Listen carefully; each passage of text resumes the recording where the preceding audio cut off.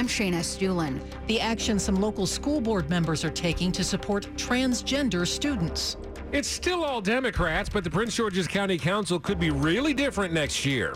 I'm John Doman. The House tonight has voted to revive a ban on semi-automatic guns. 11 o'clock. This is CBS News on the Hour, sponsored by NHTSA.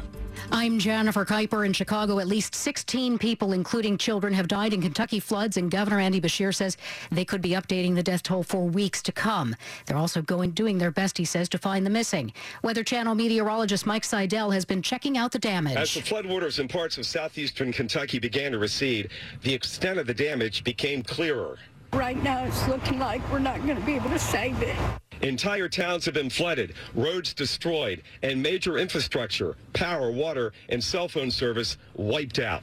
The state is bracing for more storms expected to move in on Sunday and into early next week. Las Vegas was hit with intense storms last night that caused water to cascade from ceilings and pool on the carpet of a casino's stadium-sized sports betting area. Streets and homes flooded too. Forecasters say the pattern may repeat through the weekend.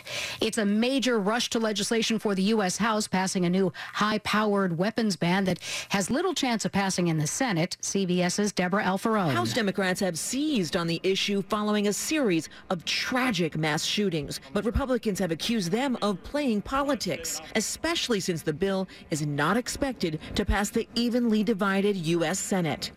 The House is off on August recess, but may come back for the Senate Democrats' legislation on climate change, Medicare, and corporate taxes.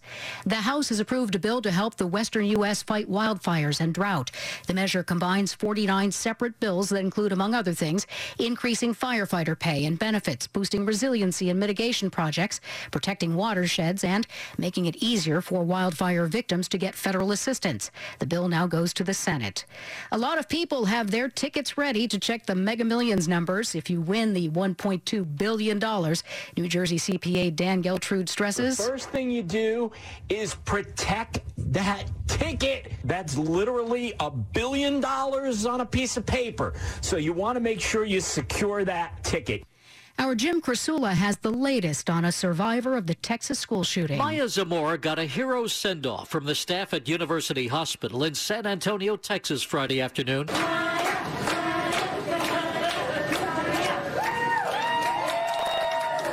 The 10-year-old spent more than 2 months in the hospital recovering from injuries she received in the Uvalde school shooting May 24th. She was the last shooting victim to be released from a hospital. Jim Krasula, CBS News. California aims to make its own insulin brand to lower prices. On Wall Street, the Dow closed up 315 points. This is CBS News.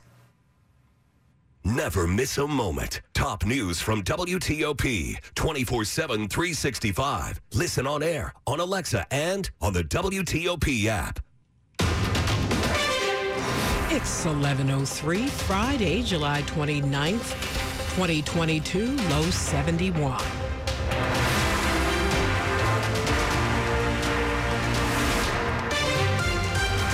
Good evening, I'm Stephanie Gaines-Bryant. The top local stories we're following for you this hour.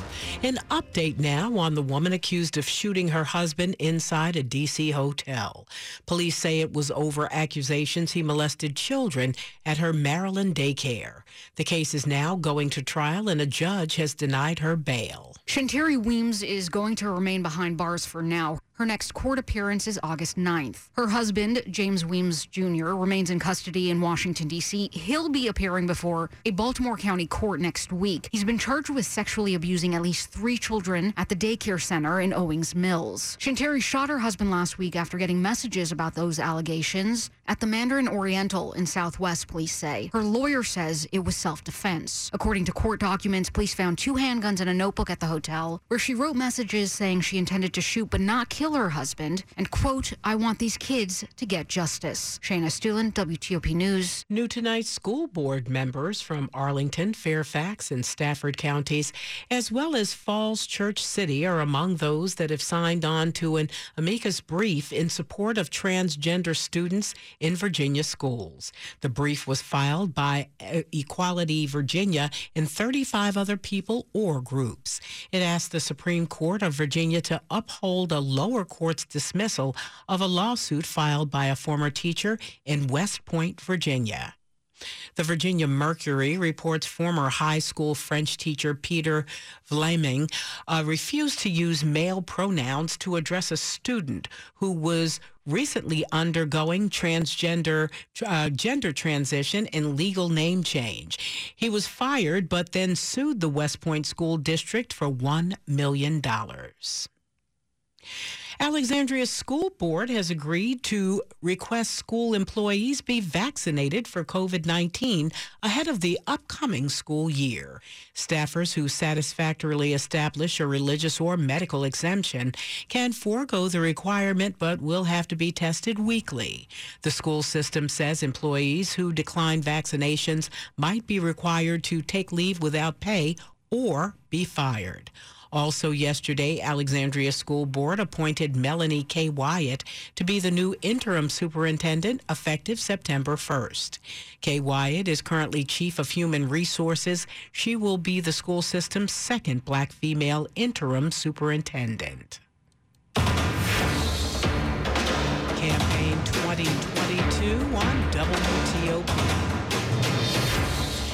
The votes have all been counted in Prince George's County, and we've learned nearly half of the county council will be made up of new members. Laureata trounced Rodney Streeter in District 7 after losing to him by 31 votes in a crowded primary in 2018. It's dominant. In a primary race, she beat an incumbent. That says a lot. She also becomes the first openly gay member of the county council. Other newly elected members include Juanica Fisher in District 2, Eric Olson in District 3, Ingrid Harrison in District 4, and Walla Blagay in District 6. William Ford with the Washington Informer says the progressive activist wing of the council just got bigger, which will impact leadership races. As a council chair, you get to pretty much set the agenda. John Dome in WTOP News. The top health official in Prince George's County is stepping down. Dr. Ernest Carter has been at the post since December 2019, and he led the county's pandemic response. It's the latest such resignation locally. D.C.'s health director officially stepped down today, and Montgomery County has been without a health official for nearly a year after he resigned following a torrent of abuse. WTOP has reached out to Prince George's County for an explanation of why Dr. Carter's stepping down. We'll update you when we get a response. It's 11:07 coming up.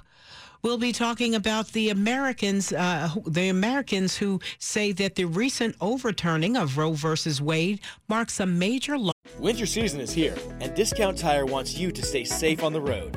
Get 30% shorter average wait time when you buy and book online at discounttire.com.